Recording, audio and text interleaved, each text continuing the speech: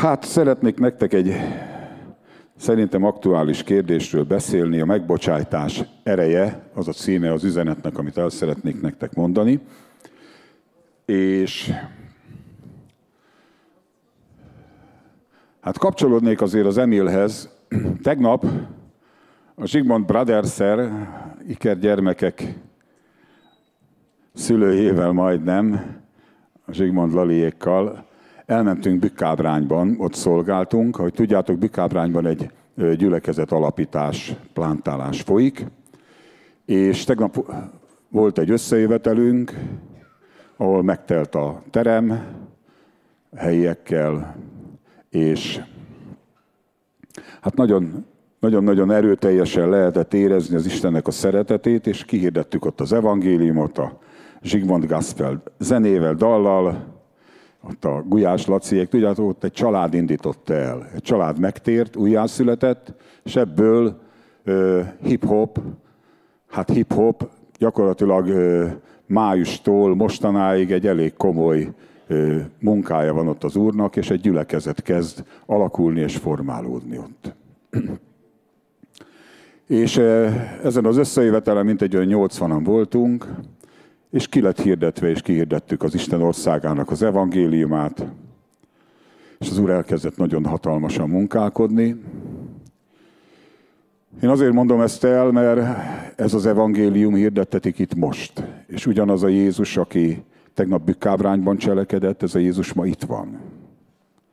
Nem azért vagyunk az Isten tiszteleten, hogy letudjuk a vasárnap délelőtti programot, hanem azért vagyunk itt, hogy Jézussal együtt legyünk, találkozzunk vele, és amit ő elkészített, azt megkapjuk tőle. Na, az történt, hogy minek utána az evangéliumot kihirdettük, és jó néhányan átadták az életüket Jézusnak, ezután elkezdtünk imádkozni a szükségben levőkért, betegekért. És volt ott egy férfi, akinek hát közvetlenül csípőprotézis beültetése előtti műtét előtt állt ez az ember, és nagyon nagy fájdalmai voltak, és alig tudott eljönni erre az összejövetelre. És amikor ott imádkoztunk érte, akkor így nagyon kikerekedett a szeme, és kérdeztem, hogy mi van. És mondta, hogy teljesen helyreállt, teljesen eltűnt minden fájdalom a csípőjéből, és mondom, hát akkor mutasd meg. És akkor elkezdett így lassan mászkálni, és mondtam, hogy fáj vagy nem fáj? Azt mondja, hát nem fáj. Hát akkor mondom, nem mászkáljál itt, hanem szaladgálj meg, táncolj meg, ugrálj. És képzeljétek el, ő elkezdett szaladgálni, táncolni és ugrálni, és közben azt mondta, hogy ezt nem hiszi el. Aztán lassan elhitte. Szóval volt egy asszony, aki az egyik fülére süket volt, és a legnagyobb csodálkozására mindenkinek ott elkezdett hallani. Aztán volt egy másik férfi, aki úgy jött oda, hogy a térdét gyakorlatilag hajlítani nem tudta, és amikor imádkoztunk érte, Jézus nevében, és elkértük azt, amit Jézus a kereszten elvégzett, amiről Jézus azt mondta, hogy elvégeztetett, hogy ő megbocsátja a bűnöket, és meggyógyítja a betegségeket, és hogy az ő sebeiben meggyógyultunk, ezt elkértük. Nem volt ott semmi rendkívüli dolog. Ennek az embernek a térdét ott Isten a helyszínen meggyógyította. És ott aztán még ezek voltak azok a gyógyulások, amik ott a helyszínen azonnal kontrollálhatók, ellenőrizhetőek voltak, és nyilvánvalóvá lettek. És hát nagyon nagy volt az öröm, és akkor a Lali ott a zongora mellől kihirdette, hogy az Isten nagyon szeret minket, és mi nagyon szeretünk mindenkit, és egymást is, és hogy milyen fantasztikus dolog így Isten szeretetében együtt lenni. És ez így is volt, és így is van, és én azért kezdtem ezzel az üzenetet, mert ez a korszak, amiben mi élünk, ez a bűnbocsánatnak a korszaka, ez a bűnbocsánatnak az ideje, ez a szövetség, amiben élünk Jézus Krisztussal, az a bűnbocsánatnak a szövetsége. Ez egy ügytörténeti korszak. Az ítéletnek, a kárhoztatásnak, a törvénynek a korszaka Jézus Krisztus megváltásával lezárult. És belépett egy új korszak az emberiség történelmében, nevezetesen Isten az ő fiában és a fián keresztül felkínálta minden ember számára a bűn bocsánatnak a szövetségét. És én szeretnék nektek most először felolvasni a Márk evangélium 2. fejezetéből, hogyha a Tofi kivetíti, akkor onnan fogjuk olvasni. Én emlékeztek, bizonyára többen ismeritek, ez a gutaütöttnek a története, amikor ez az ember, Kapernaumban Jézus ott volt a Péter házában, Péter anyósának a házában, és hirdette az Istennek az országát. És volt egy gutaütött ember, egy agyvérzéses, beteg ember, akit 4 barátja oda akart vinni hozzá. De nem tudták oda vinni, mert olyan nagy volt a sokaság. És olvassuk, hogy fölmentek a háznak a tetejére, megbontották a ház tetejét, és leeresztették ezt az embert, és ez a gutaütött ott feküdt Jézus előtt. Jézus pedig azoknak a hitét látva ezt mondta a gutaütöttnek: fiam, megbocsájtattak neked a te bűneid. Voltak pedig ott némely írástudók, akik ott ültek, a szívükben így okoskodva: mi dolog, hogy ez ilyen káromlásokat szól, ki bocsájthatja meg a bűnöket, hanem ha egyedül az Isten. Menjünk tovább.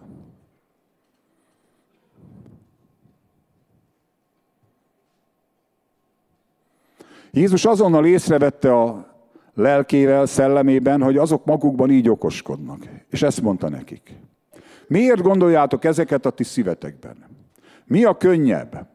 Azt mondanom ennek a gutaütöttnek: megbocsájtattak neked a te bűneid, vagy azt mondanom: kelj fel, és vedd fel a te nyoszójádat, és járj. És utána azt mondta Jézus, hogy pedig megtudjátok, hogy az emberfiának van hatalma ezen a földön a bűnöket megbocsájtani. Ezt mondta a gutaütöttnek: kelj fel, vedd fel a te nyoszójádat, és eredj haza. Az pedig azonnal felkelt, felvette a nyoszójáját, kiment, mindenkinek a szeme láttára, úgyhogy mindenki elálmélkodott, és dicsőítette az Istent: soha nem láttunk még ilyet. Nagyon ismert a történet, de én arra szeretném felhívni a figyelmeteket, hogy ez a történet arról szól, hogy a bűnből kinő az összes ítélet, az összes átok, az összes betegség, az összes elnyomás és minden egyéb. Az a bűn következménye, a bűnnek a zsoldja, a halál és az összes többi. Ezt mi nagyon hajlamosak vagyunk el is hinni. Meg ha nem hisszük el, akkor is látjuk, hogy a bűnnek a következményeként az emberiséget és az embereket ezek a dolgok sújtják, mint egy ítélet.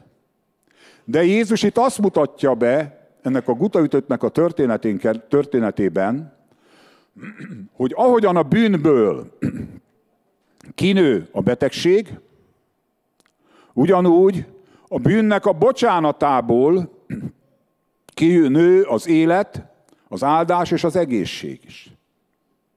Még egyszer mondom.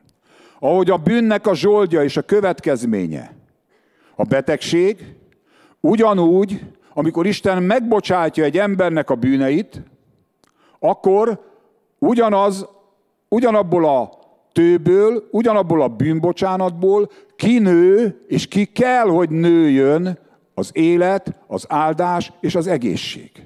Ugyanis Isten hozott egy döntést. Mi a bűneink miatt ítélet alatt voltunk, az egész emberiség. És Isten hozott egy döntést, és arra az egyszülött ártatlan fiára, a szentre, a tökéletesre, akiben semmi bűn nem volt, az Isten áldozatul, fizetségül, váltságul odaadta mi értünk. Úgy mondja a Biblia, Isten Jézust, a fiát bűnné tette, átokká tette, beteggé tette, fájdalmak férfiává tette, hogy te, aki hiszel ő benne, megnyerjed a bűneid bocsánatát, és megnyerjed az örök életet, és Isten igazsága legyél, és meggyógyuljál az ő sebeiben, és az Ábrahám áldásának az örökösévé váljál. Amen. Kulcskérdés a bűnbocsánat. Ezért mondja Jézus, hogy mi a könnyebb? Azt mondani, hogy megbocsájtattak a bűneid, vagy azt mondani, hogy gyógyulj meg? Hogy kelj fel, vedd a nyoszójádat. Mi a könnyebb? Azért mondja Jézus, mert amikor megtörténik a bűnöknek a bocsánata, amikor félretolatik a bűn, és a gondolkodásunkban kell ezt megértenünk, és amikor el tudjuk hinni azt, hogy Isten megbocsájtotta a bűnöket, és soha többet nem emlékezik meg róla, és a bűneinket eltörölte, akkor ugyanabban a pillanatban Isten meggyógyította minden betegségünket. Közel vagyunk a gyógyuláshoz, amikor megértjük azt, hogy a bűnből nő ki a betegség, és az átok, és az összes többi, és a bűnnek a következményeként, és a bűnbocsánatból ugyanolyan módon nő ki az élet, az áldás és az egészség. Ezért én kulcsfontosságúnak tartom azt, hogy tisztában legyünk azzal, hogy mi nem megkegyelmezett bűnösök vagyunk,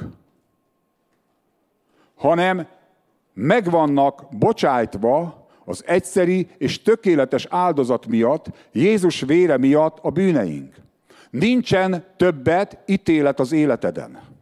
Nincsen többet joga az életeden az átoknak, a betegségnek, a nyomorgatónak, nincs joga többet az életeden, ha nincs ott a bűn, abból nem tud kinőni a gyümölcse se.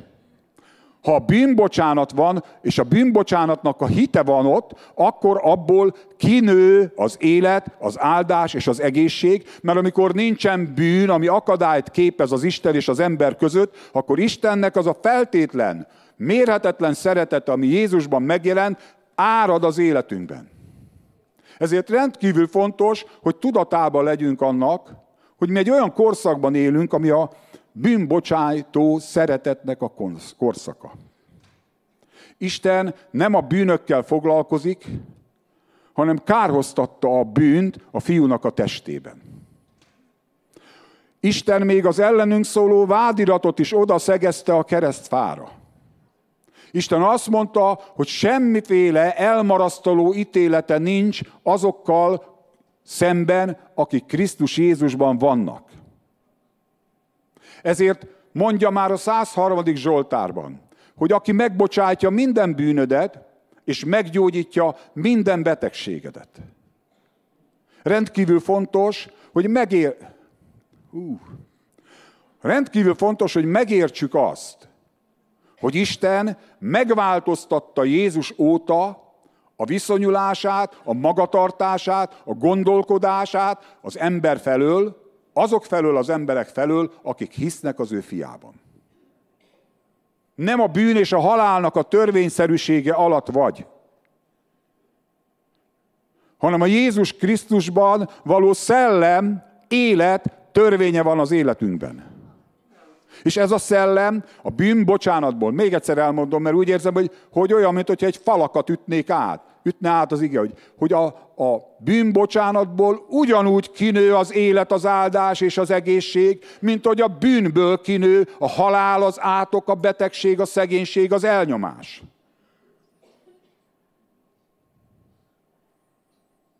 Ne csak azt hidd el, hogy a bűn miatt ítélet van, és baj van, és átok, és betegség, hanem hidd el azt is, hogy Isten megbocsájtotta a bűneidet, és abból ugyanúgy kinő az élet, az áldás és az egészség.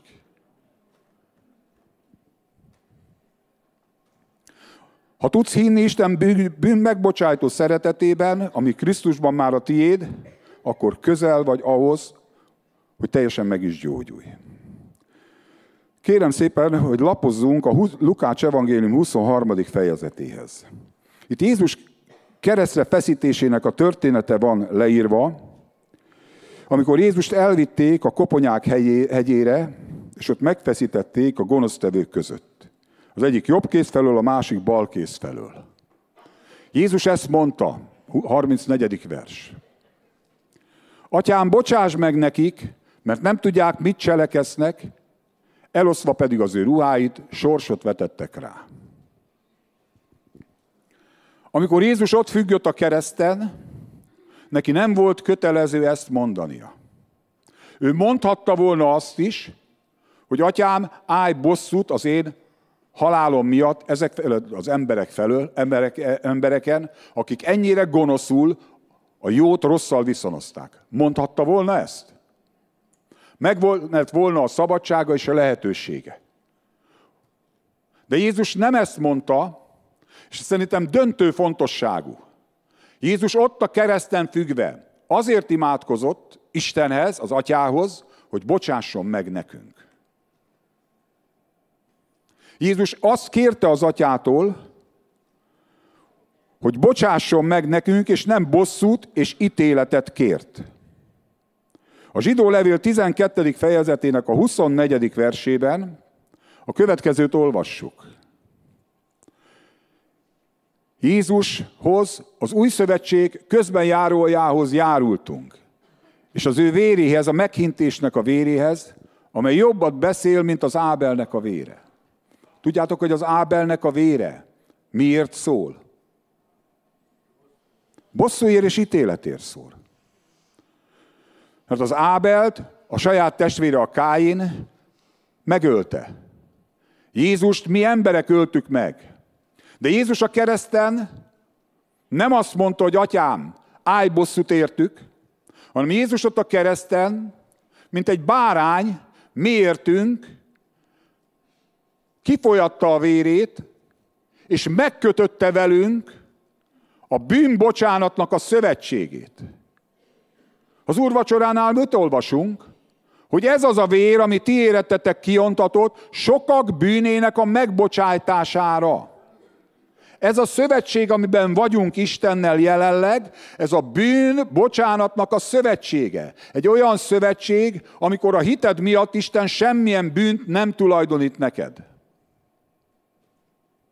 És mert a bűnbocsánatnak a szövetségében vagy, ezért nem a bűneink szerint bánik Isten velünk, és nem fizet nekünk az álnokságaink szerint, hanem amilyen távol van a napkelet napnyugattól, olyan messze veti a bűneinket, és amilyen könyörülő az Atya a fiakhoz, olyan könyörülő az Isten az őt félők iránt. Mi meg olyan nehezen tudjuk ezt felfogni, hogy az Isten úgy döntött, nem mi érdemeltük ki, ő döntött úgy, hogy a saját egyszülött fiában keresztül, az ő áldozatán keresztül, a báránynak a győzelmén keresztül egy bűnbocsánati szövetséget köt velünk. Az 1 Péter 2.23-ban azt olvassuk, 1 Péter 2.23-ban, aki bűnt nem cselekedett, sem a szájában álnokság nem találtatott. Aki szidalmaztatván viszont nem szidalmazott, szenvedvén nem fenyegetőzött, hanem hagyta az igazságosan ítélőre. Még egyszer mondom, Jézusnak lett volna joga, és lett volna lehetősége is szidalmazni, ítéletet kérni ránk, de pontosan a lényege az Isten áldozatának, ennek az új szövetségi bárány áldozatnak, amit Jézus a kereszten bemutatott mi értünk, az volt, hogy az Isten szeretetéből Isten a bűnbocsánatnak a szövetségét kötötte meg velünk. Véget vetett a bárány, a bosszú, a gyűlölet és a félelem ördögi körének. Ez pedig úgy vetett véget ennek, Jézusnak az áldozata, úgy vetett véget, hogy ott állt a fiú, az Istennek a báránya. Tamás a múlt héten beszélt erről. Ott állt Pilátussal, a világ fejedelmével szemben, az Istennek a báránya. János 18-ban olvassuk, ezzel a tűzokádó fenevaddal. És nem szólt. És amikor kérdezte őt a Pilátus, a másik evangéliumban a Pilátus azt mondja, hogy kicsoda vagy te? És Jézus nem válaszolt. És azt mondja, nekem nem válaszolsz? Hát nem tudod, hogy van nekem hatalmam arra, hogy téged megölesselek, vagy szabadon bocsássalak? És akkor nézzük a János 18-at, 33. verstől, ahol Jézus ott áll, mint egy bárány, a legnagyobb birodalomnak a helytartójával szemben, és azt mondja, hogy ismét bement a Pilátus a törvényházba, és szólította Jézus, és mondta neki, te vagy a zsidók királya? Felelt neki Jézus, magadtól mondod ezt, vagy mások beszélték neked felőlem? Pilátus így felelt, avagy zsidó vagyok én? A te néped és a papi fejedelmek adtak téged az én kezembe, mit cselekedtél? Menjünk tovább, kérem. Jézus így felelt, az én országom nem e világból való. Ha e világból való volna az én országom, az én szolgáim vitézkednének, hogy át ne adassam a zsidóknak. Tehát, hogyha Jézus országa ebből a világból való lett volna, akkor harcoltak volna ő érte, de senki nem harcolt ő érte, oda ment a bárány, mint a nyírói elé, oda ment a Pilátus előtt, megállt a bárány, ott függött a bárány a kereszten, ott folyt ki a vér a bárányból a kereszten, ott folyt a bűneink bocsánatáért ki az összes vér az ő testéből, magára vette a gyalázatunkat, a bűneinket, az Istennek a haragja és az ítélete sújtott rá a keresztre, a kereszten függő ártatlan testre, míg nem minden harag, minden ítélet, minden elvárás, minden igazság ki lett elégítve, és Jézus vére megszerezte nekünk a bűnök bocsánatát, és Jézus azt mondta az atyának, hogy bocsáss meg nekik, mert nem tudják, hogy mit cselekszenek, és utána azt mondta, kezedbe teszem a lelkemet. És ott megtörtént a megváltás, a kivásárlás, ott megtörtént az átvitelünk a sötétség hatalmából az Istennek az országába. Tegyük vissza, légy szíves, Tofi, még egyszer az igét. Király vagy hát te csak ugyan? Felelt Jézus, te mondod, hogy én király vagyok. Én azért jöttem, azért születtem erre a világról, hogy bizonyságot tegyek az igazságról. Mindaz, aki az igazságból való, hallgat az én szavamra. Tehát a győzelemnek az útja a megbocsájtó szeretet.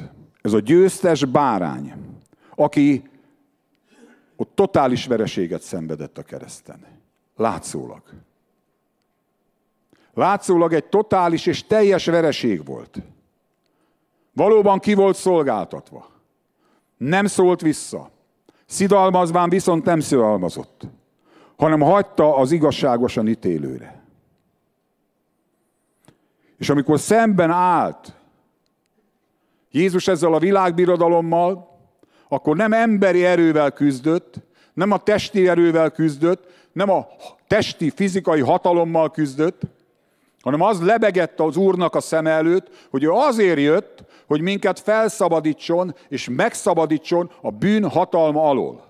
Azért, hogy te meg én tisztában legyünk vele, hogy ilyen nagy áron lettünk kivásárolva az őseinktől örökölt hiába való életből. Ilyen nagy áron lettünk megváltva, hogy többet nem a bűn hatalma alatt vagy, hanem a bűn bocsánatnak a hatalma alatt vagy, és Jézusnak, a báránynak ez a természete, ez a magatartása, hogy nem szembeszegült a Pilátussal. Lehozhatta volna a tüzet. Sok mindent egy szavára meg lehetett volna az egész dolgot változtatni. Jézus csak annyit szólt volna, ez csak az én feltételezésem, hogy atyám, elég volt, vess véget ennek. És úgy hiszem, hogy az Isten angyalai atomraibra bontották volna az egész Föld nevű bolygót, és az ember többet nem létezett volna. De nem ez történt, tudjuk. Hanem az történt, hogy kifolyt a báránynak a vére, és te veled, Isten, a bűnbocsánat szövetségét kötötte meg. És ez minket nem arra ösztönöz, hogy most meg van bocsájtva minden, és Isten nem hajlandó többet ezzel foglalkozni, hogy akkor most már szabad bűnt csinálni. Hanem ez az Istennek a bűnbocsájtó szeretete, ez arra ösztönöz bennünket, hogy egyrészt szent módon éljünk, Istennek kedves módon éljünk, másrészt mi is megbocsássunk.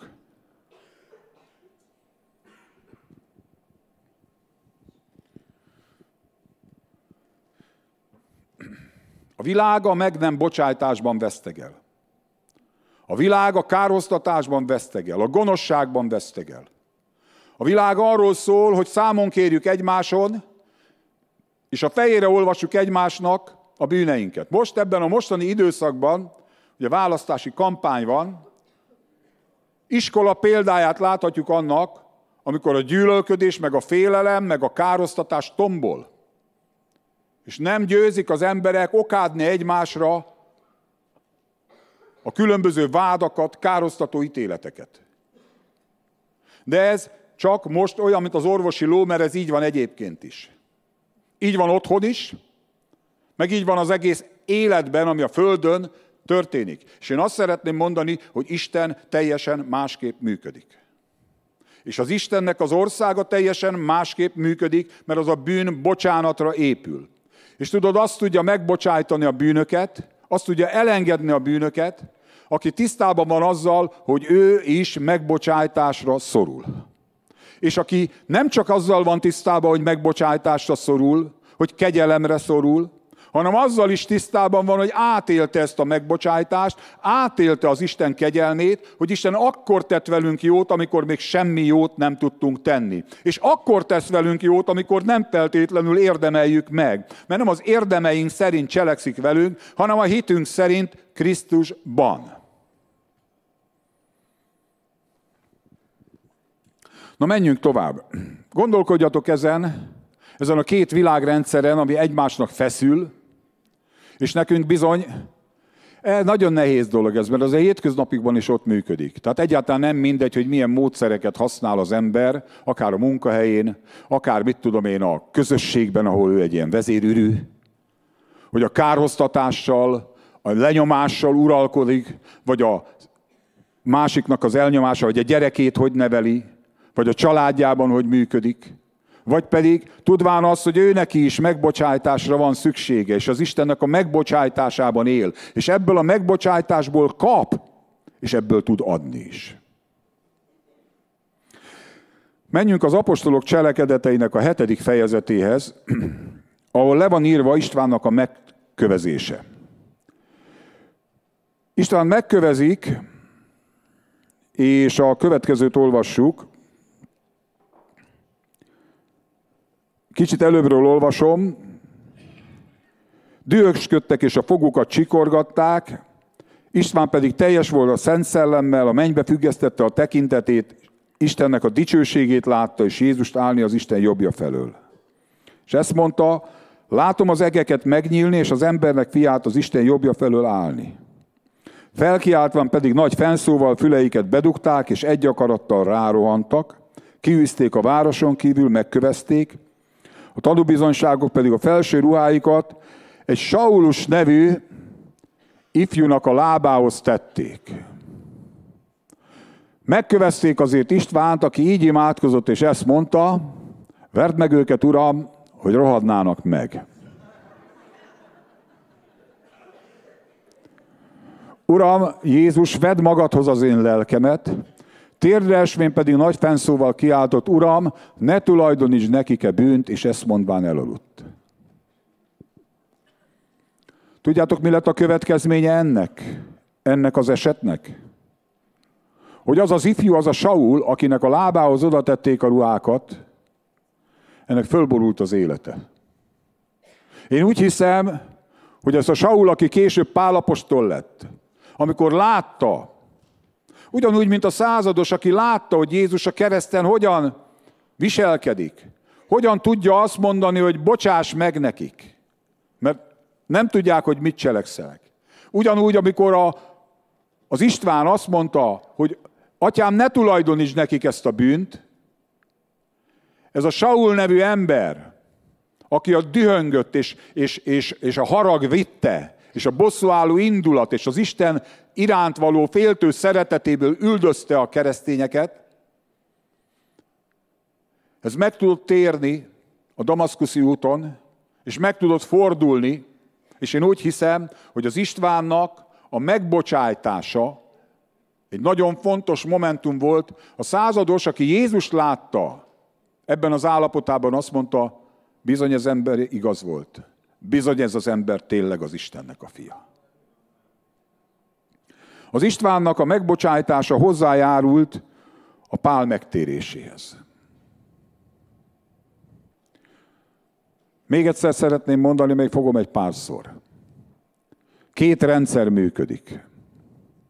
A világnak a rendszere azon az alapon működik, hogy számon kérjük egymáson a dolgokat.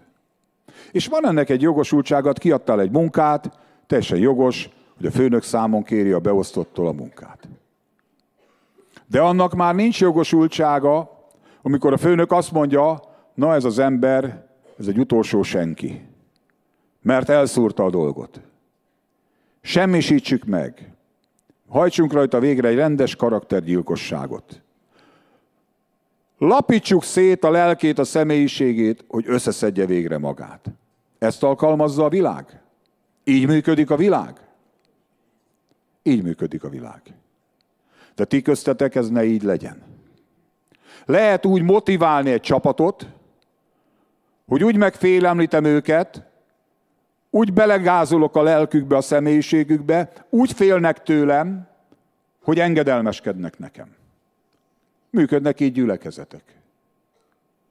Kereszténység egy jó része így működik. És lehet úgy a bűnbocsánatnak a szövetségében élni, hogy mikor átéled az Istennek az irántad való szeretetét, amikor én átélem azt, hogy éppen nem viselkedtem és nem cselekedtem mindent a lehető legjobban. Sőt, elestem, bűnben estem el. És az Isten nem a fejemhez vágja ezt, hanem körülölel a szeretetével, és megáld engem. Megmondom őszintén, az Istennek ez a jósága és szeretete engem a megtérésre int. A megtérésre visz. És arra visz, hogy én is bocsássak meg másoknak.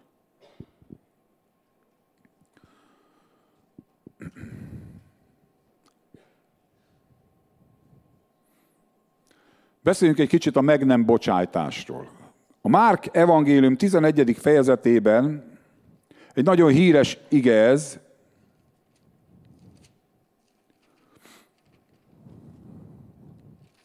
amely így szól. 23. verstől olvasom, Tofi a 24-től majd kiteszi. Jézus ezt felelte, ugye kérdezték, hogy miért száradt el a fügefa, amit Jézus megátkozott. Jézus ezt felelte nekik, legyen olyan hitetek, mint az Istennek a hite. Legyen bennetek az Istennek a hite. Mert bizony mondom nektek, ha valaki azt mondja ennek a hegynek, kelj fel és ugorj a tengerbe, és a szívében nem kételkedik, hanem elhiszi, hogy amit mond, az megtörténik, meg lesz neki, amit mondott. Azért mondom nektek, amit könyörgéstekben kértek, higgyétek, hogy mindazt megnyeritek, és meg lesz nektek. És akkor kérlek, Topi, tegyük ki a Márk 11-et. És amikor imádkozva megálltok, tehát látjátok, közvetlenül azután, miután az Istennek a hite, hogy hogyan tud az Istennek a hite működni a mi életünkben, és azt mondja Jézus, hogy amit könyörgésben kértek, higgyétek, hogy mindazt megnyertétek már, és akkor meg lesz nektek. Tehát azért nyertétek meg, mert Jézus elvégezte a kereszten, és Isten már odaadta. És nekünk nem létrehoznunk kell, hanem elkérnünk kell azt, amit Isten már Krisztusban odaadott.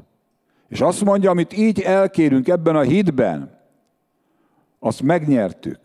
Azért tudjuk ezt így elkérni, mert biztosak vagyunk abban, hogy Isten megbocsájtotta a bűneinket, szeret és nem kárhoztat. Hogy amit Jézus Krisztusban odaadott, az valóban nekünk adta. Valóban nekünk adta.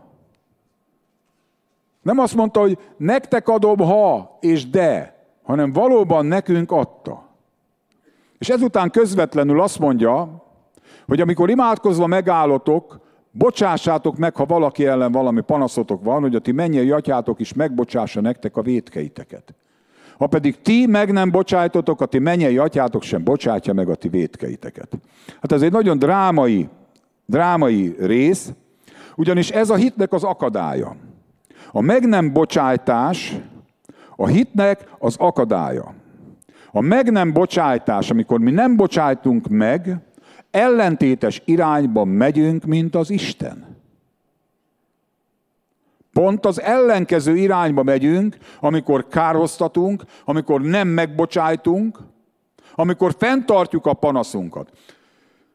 Na most itt idáig mondjátok, ez ilyen nagyon elméleti. Én meg azt mondom, hogy ismerek hívőket közöttünk, akik piszlicsár és semmi dolgokon sértődnek meg egymásra.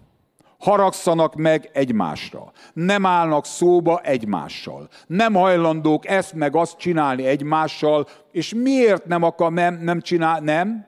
Azért nem, mert ez engem megsértett. Mert ez engem megbántott, mert ez engem így, mert ez engem úgy. Ti is ismertek ilyet? Nem. És azt mondom, hogy ezek mögött semmi egyéb nem áll, hanem mindig az, hogy mert ez engem. A hiú, a sértett, a kevély, a gőgös, a büszke, én, ego.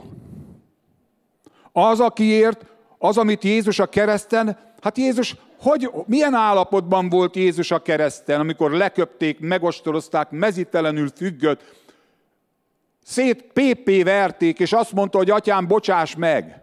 Te meg, amikor a testvéred, mit tudom én, egy karácsonyi akármi kapcsán összeugrottál vele, és azt mondta, én ezzel nem állok szóba. Én majd akkor, ha ő majd akkor. Én.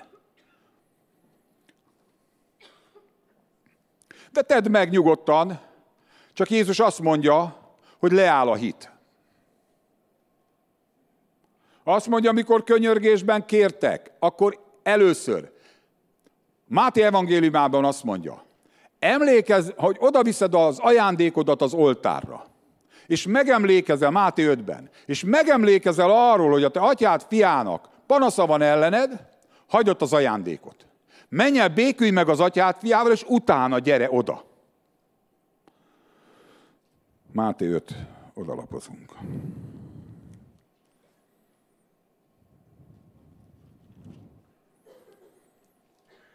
Itt van.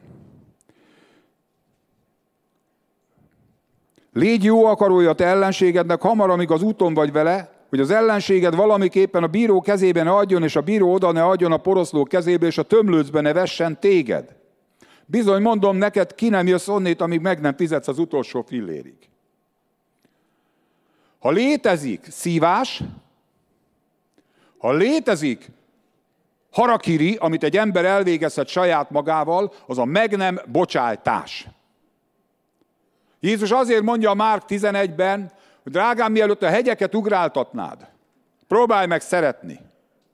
Hidd el, hogy az Isten megbocsájtott neked, átéled, és bocsáss meg te is. Ha nem bocsájtasz meg, hát jó, kövezzetek meg, de ott van az igében. A mi atyánkban is ott van. Tudod mi? Ha mi meg nem bocsájtunk, akkor az Isten mit csinál? Ő se bocsájt meg. Amiképpen bocsáss meg a mi vétkeinket, amiképpen mi is megbocsájtunk az ellenünk vétkezőknek. A Máté 18-ban az adós szolga történeténél nagyon durva dolog van leírva. Nagyon durva dolog. Oda jön a sok ezer talentumos szolga az urához, el van adósodva minden, könyörög, hogy az ura engedje el neki, hogy könyörüljön. Az ura azt mondja, eleresztem, megbocsájtok mindent.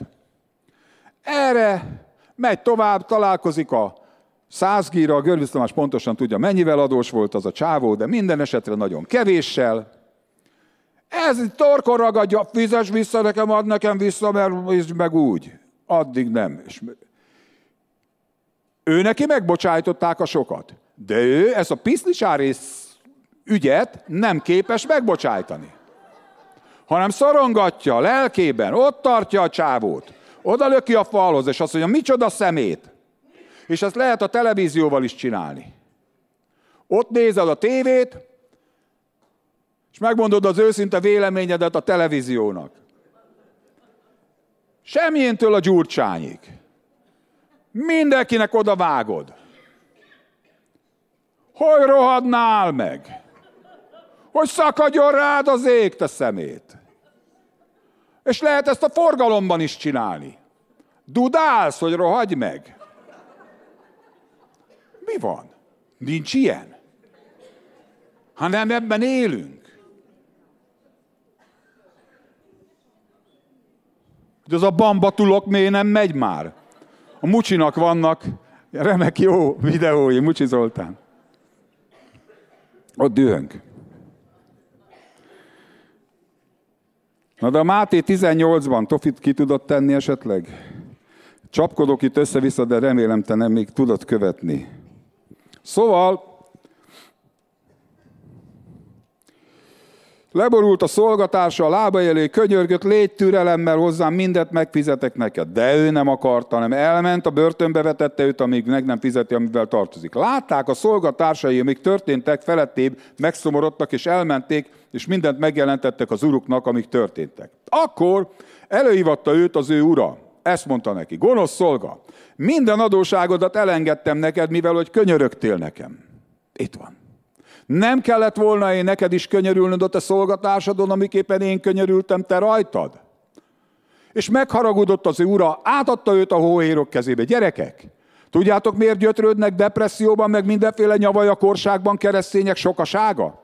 Mert megvannak ugyan bocsájtva a bűneik, és az örök életük megvan, de a hóhérok, amiről Jézus beszél, a hóhérok gyötrik őket. És miért gyötrik a hóhérok? Mert a meg nem bocsájtás kiszolgáltat a hóhéroknak. Tedd vissza a Tofi, szíves. Hóhérokat. Hóhérok kezében még nem megfizeti mindent, amivel tartozik. Ekképpen cselekszik az én mennyei atyám is veletek a szívetekben, meg nem bocsátjátok ki az atya főjának az ő vétkeit. Isten ezt annyira fontosnak tartja, hogy megfenyeget bennünket. Megfenyeget bennünket. Ha beszállunk a károsztatásnak az ördögi körébe, ha beszállunk a meg nem bocsájtás ördögi körébe, akkor le fog állni a hitünk.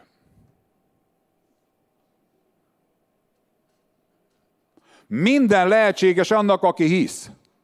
De vannak, akik verik magukat: ó, Uram, mi a baj, mi a baj? És ismerek ilyen embert. És amikor mondtam neki, és tudod mit, bocsáss meg a munkatársaidnak, rokonaidnak, ismerős, azt nem. Azt nem.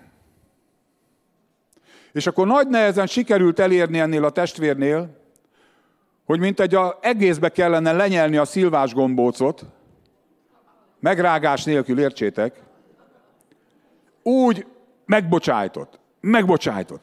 És képzeld, elkezdett gyógyulni. Képzeld, elkezdett gyógyulni. De ez nem egy egyszeri aktus, hanem ez egy folyamat. Na jó.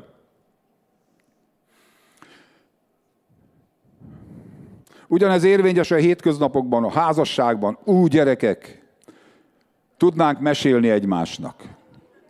Hát értitek, hogy a távolból megbocsájtani, az se egyszerű. Tehát amikor sejmén kilövi a szarvast. A szarvasnak még könnyebb megbocsájtani, már nem él. Na de hányan mondták el erről most? Egyébként jó, nekem nem kedves, hogy kilövi a szarvast. Pláne, de mindegy, nem akarok belekeveredni ebbe. De értitek, olyan dolgok van, mindenkiről mindent elmondanak. Most erről szól az egész közélet, hogy mindenki mindenkiről mindent mond. És igazuk van. És nem tudok ebben az egész társasjátékban egyetlen egyet sem mondani, akire azt tudom mondani, és nem is mondom. És ez a gyülekezet nem arról szól, és mi nem fogunk semmiféle kampányba beszállni. De arra intünk mindenkit, hogy tarts távol magadat a meg nem bocsájtástól, tarts távol magadat a károsztatás kultúrájától, a gyűlölködéstől, a megfélemlítéstől, mert az nem az Istennek a játszótere. Nem az Istennek az élettere. Azt tud megbocsájtani, hogy mondtam is, aki megismeri az Isten megbocsájtó szeretetét, és ez az Istennek a megbocsájtó szeretete hitre indítja, és hitre indít, és nem azért bocsájtok meg, mert úgy érzem. Először én nem azért bocsájtok meg, mert úgy érzem, hanem azért, mert tudom, hogy ki vagyok Krisztusban. És tudom, hogy az Isten megbocsájtott nekem, és tudom, hogy nekem is az a legjobb, ha én megbocsájtok. Amikor megbocsájtasz, akkor álcsúcson vered az óemberedet. Kiütöd az óemberedet. Mert az óember azt mondja, soha. Soha. Ha keresztre feszítenek, soha. Az óembernek azt kell csinálni, hogy nem, föl a keresztre. Mars föl a keresztre. És ott a kereszten az óember azt fogja mondani, hogy ott megdöglik, és te meg azt fogod tudni mondani, hogy atyám, bocsáss meg neki, mert nem tudja, hogy mit cselekszik. És nem azért bocsájtok meg, mert megérdemli az a másik feltétlenül. Mert lehet, hogy nem érdemli meg. De ez nem az én dolgom. Kérlek szépen, Tofi, hogyha lehetséges, akkor a Róma 12-ből, a 17. verstől tedd ki az igénket.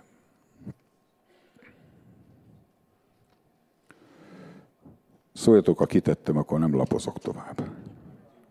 Kín van. Tofi gyorsabb, mint én. Senkinek gonoszért a gonoszszal ne fizessetek. Tisztességre gondotok legyen minden ember előtt. Ha lehetséges, amennyire rajtatok áll, minden emberrel békésségesen éljetek. No de átgázolt rajtam, beletaposott a gyomromba, széttiporta a lelkemet, olyanokat mondott rám, amik mint hazugság, és nem igaz, és gonosz, és rossz, és fúj, és jaj.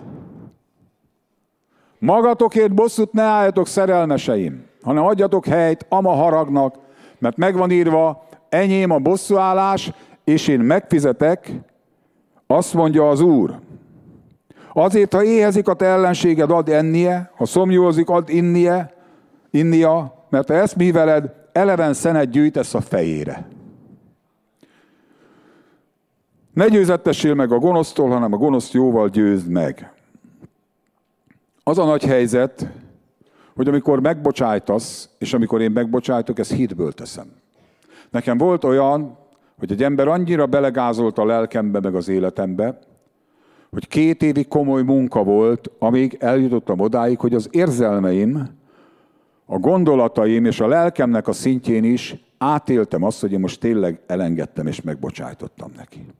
De én amikor imádkozva megállottam, akkor mindig megemlékeztem arról, hogy én megbocsájtok ő neki, és kimondtam, hogy megbocsájtok ennek az embernek.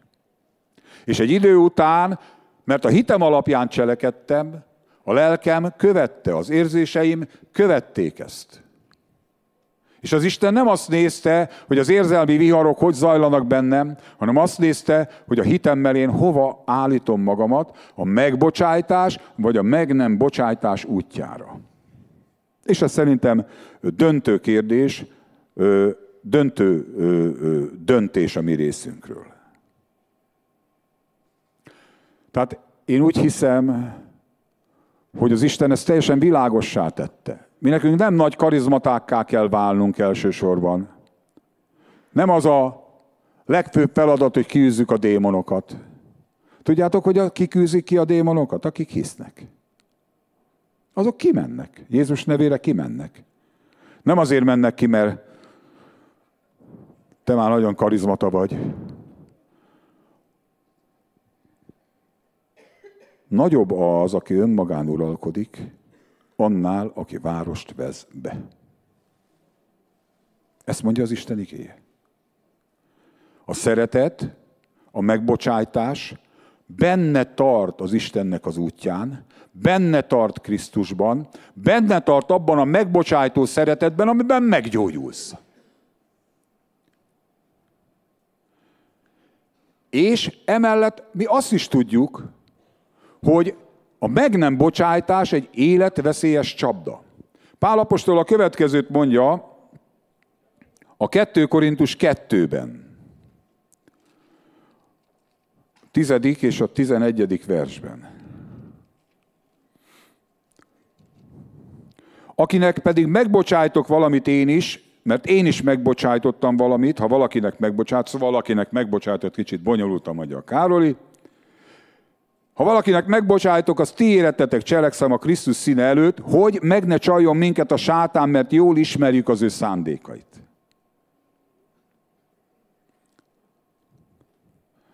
Szeretett, kedves, drága barátom, a meg nem bocsájtás, amikor dédelgeted a szívedben a haragot, a sérelmet, és nem viszed oda az Úr elé, és nem mondod azt, hogy Uram, megbocsájtok ennek az embernek. Elengedem az ő tartozását. Átadom te neked. Magatokért bosszút ne álljatok, szerelmeseim, adjatok helyt ama haragnak, mert enyém a bosszúállás, én megfizetek. Ez egy nagyon komoly döntés. Mert ilyenkor neked kell, meg nekem kell fölmenni a keresztre. És meg kell feszítenünk a régi természetünket, az óemberünket, amelyik Bud Spencer módjára oda menne és leverné. Én úgy meg tudnám neki mondani. Meg is mondom olykor, és utána mehetek az Úrhoz bocsánatot kérni. És utána megint meg kell bocsájtanom. És vissza kell térnem arra a pályára, amit Isten jelölt a számomra, mint Isten a fiának, mert a megbocsájtásnak a szövetségében élünk mi Istennel. Ha nem akarunk a hóérok kezébe kerülni, ha nem akarjuk azt, hogy eleven szén gyűjjön a fejünkön,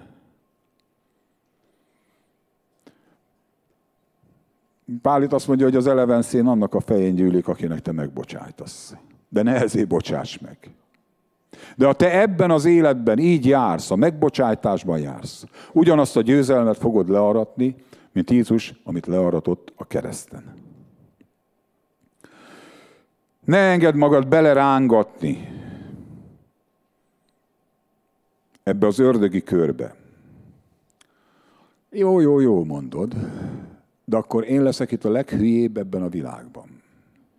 Én leszek az a szerencsétlen, akit hülyére vesznek mindig, aki mindig mindent megbocsájt, ilyen félkegyelmű, mint a Miskin herceg, a Dostoyevsky regényében, akivel felmossák mindig a padlót. És így nem lehet eredményt elérni, mert ezeket a trógereket csak úgy lehet idomítani, hogyha veszek egy ostort, lehetőleg szögeset, és jó rájuk verek. Számmal a nyelvemmel, vagy ahogy tudok. Hát ezekkel nem lehet másképp. De gondolj arra, hogy Jézus szemben állt a világbirodalom legnagyobb hatalmával, a római helytartóval. És Jézus mit csinált?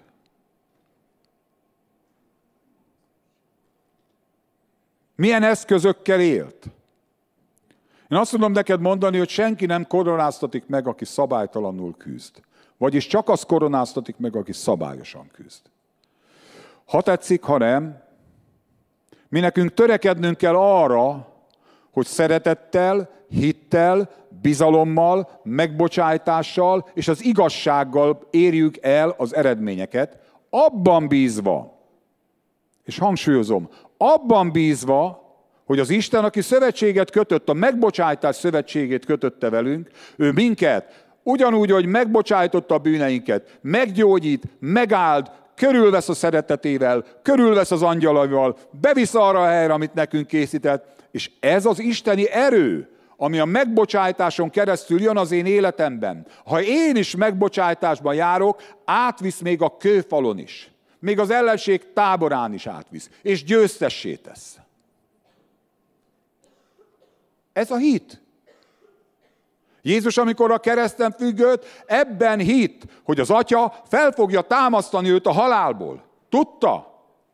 Amikor te ott függesz a kereszten, a családodban, a megsértett állapotodban, és azt mondod, hogy megbocsájtok Jézus miatt. És Atyám, bocsáss meg neki, mert nem tudja, hogy mit cselekszik, és én is megbocsájtok. Akkor te ebbe a győzelembe lépsz bele, amit Jézus ott a kereszten megmutatott, hogy nekünk így kell élnünk és járnunk.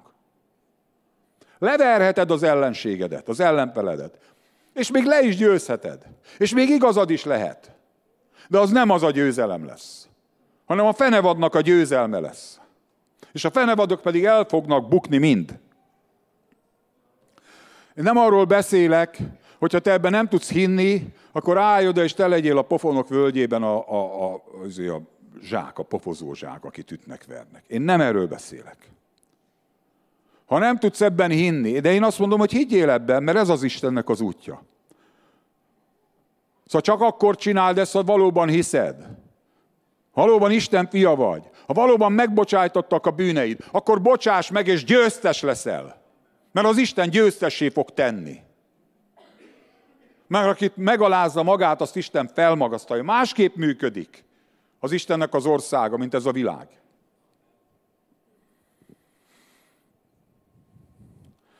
A birodalmak el fognak bukni.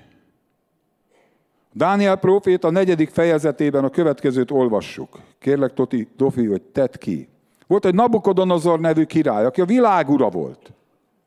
Ez a Nabukodonozor álmodott egy álmot, amit Dániel megfejtett neki, és ennek az álomnak az volt az üzenete, hogy a Nabukodonozor el fogja veszíteni a királyságát, és olyan lesz, mint egy állat, mint egy barom. Ott fog legelni, ki fog nőni a körme, meg a szőre, meg a tollai, meg mit tudom én milyen. És az történt, hogy mindez betelt Nabukodonozor királyon. 12 hónap múlva a babiloni királyi palotán sétált. Szólt a király, és ezt mondta: nem ezé a nagy Babilon, amelyet én építettem, királyság házának az én hatalmasságom ereje által és dicsőségem tisztességére? Ott volt a hatalma teljében, ott volt a hatalma dicsőségében. Ővé volt a hatalom, ővé volt minden dicsőség. Ez érvényes egyházra, világra egyaránt. Még a szó a király szájában volt, amikor egyszer csak szózat szállt le az égből: neked szól, ó Nabukodonozor király, a birodalom elvétetett tőled, kivetnek téged az emberek közül, mezei barmokkal lesz a lakásod, füvet adnak enned, mint az ökröknek, és 7 idő múlik el feletted, amíg megismered, hogy a felséges Isten uralkodik az emberek birodalmán, és annak adja azt, akinek ő akarja. Csak egy példát mondanék, de az összes így járt.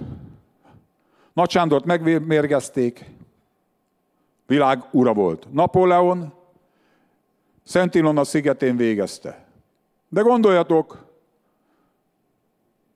a Kárpátok géniuszára, Nicolae Ceausescu, aki a feleségével teleírta a könyv, a kémiától kezdve mindenhez a Helena Ceausescu értett. Láttam, minden könyvet ő írt. Imádták, tisztelték. Hogy végezték? Úgy lőtték le őket, mint a kutyákat. Úgy lőtték le, mint a kutyákat. Azok az emberek, én csak mondom, akik a világi hatalom és a világi értékrend és gondolkodás szerint járnak, így fogják végezni. A világi hatalom el fog múlni, elvész. Az egyházi hatalom is. Ami nem a megbocsájtás szövetségén belül van, hanem a meg nem bocsájtás kegyetlenségére épül, az csak idő kérdése, hogy Isten mikor tart ítéletet felette. Ezzel szemben a Jelenések könyvének az 5. fejezetében egy csodálatos igét látunk, ami így szól. Láttam egy erős angyalt, aki nagy szóval kiáltott, ki volna méltó arra, hogy felnyissa a könyvet és felbontsa annak pecséteit. Senki, se mennyen, se földön, se föld alatt nem tudta a könyvet felnyitni, se ránézni. Én azért igen sírtam, hogy senkit se találtak méltónak a könyv felnyitására, elolvasására, még a ránézésre sem. Mehetünk tovább. És egy a vének közül ezt mondta nekem: ne sírj, mert győzött a Júda nemzetségéből való oroszlán. Te egy oroszlán vagy. A Dávid gyökere, hogy felnyissa a könyvet és felbontsa annak a 7 pecsétét. És láttam a királyi szék és a 4 szellemi lény között, a vének között egy bárányt állni, mint egy megölöttet. 7 szarva és 7 szeme volt, ami az Istennek a 7 szelleme, amely elküldetett az egész földre. És eljött és elvette a könyvet a királyi széknek ülőnek a jobb kezéből, és mikor elvette a könyvet, a 4 szellemi lény, a 24 vén, leborult a bárány előtt, mindegyiknél hárfák, aranypoharak, benne jó illatok, amik a szentek imádságai. És énekeltek egy új éneket, és ezt mondták: méltó vagy, hogy elvedd a könyvet, és megnyisd annak a pecséteit, mert megölettél, és megváltattál minket Istennek, a te véred által, minden ágazatból, és nyelvből, és népből, és nemzetből, és tettél minket, a mi Istenünknek, királyokká és papokká, és uralkodunk a földön. A bárány minket a vére által megváltott, és bevitt a bűnbocsánatnak a szövetségébe. A bűnbocsánatnak a szövetségében vagy te, mint Istennek a fia. Mindennek az örököse vagy. A bűnbocsánat szövetségében Jézus vére miatt vagy mindennek az örököse, és mindent neked ajándékozott Krisztusban az Atya.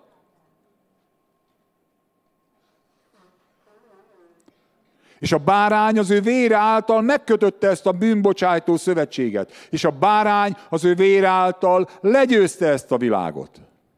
És te, amikor ebben a szövetségben maradsz, és ennek a szövetségnek az értékrendje szerint éled az életedet, meg én is, akkor győztes vagy. Akkor megnyersz embereket Istennek, mint hogy István a kövezésekor megnyerte Pált Isten számára. Egy olyan bizonyság tudott lenni, amikor te bárányként megbocsájtasz, és jársz ebben, és fölmész a keresztre, és felveszed a keresztedet, és úgy követed, és én is úgy követem az Urat, akkor vagyunk igazából a győztes pozícióban.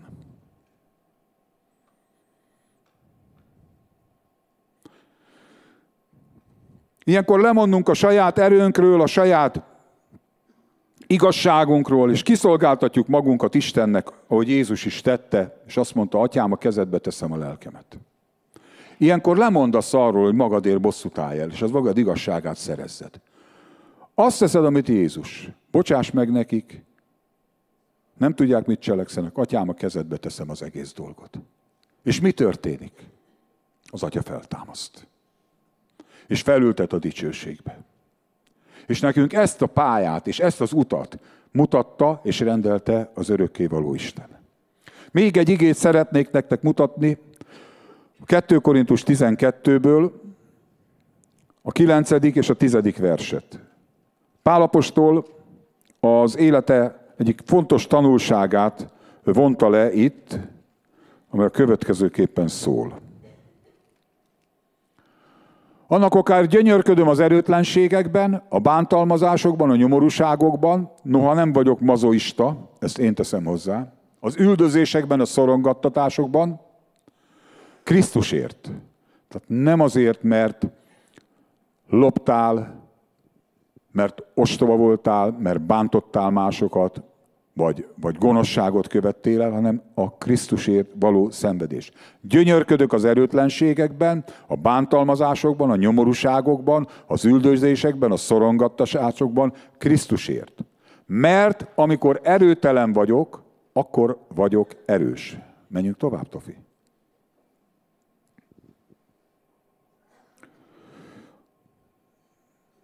Nincs tovább.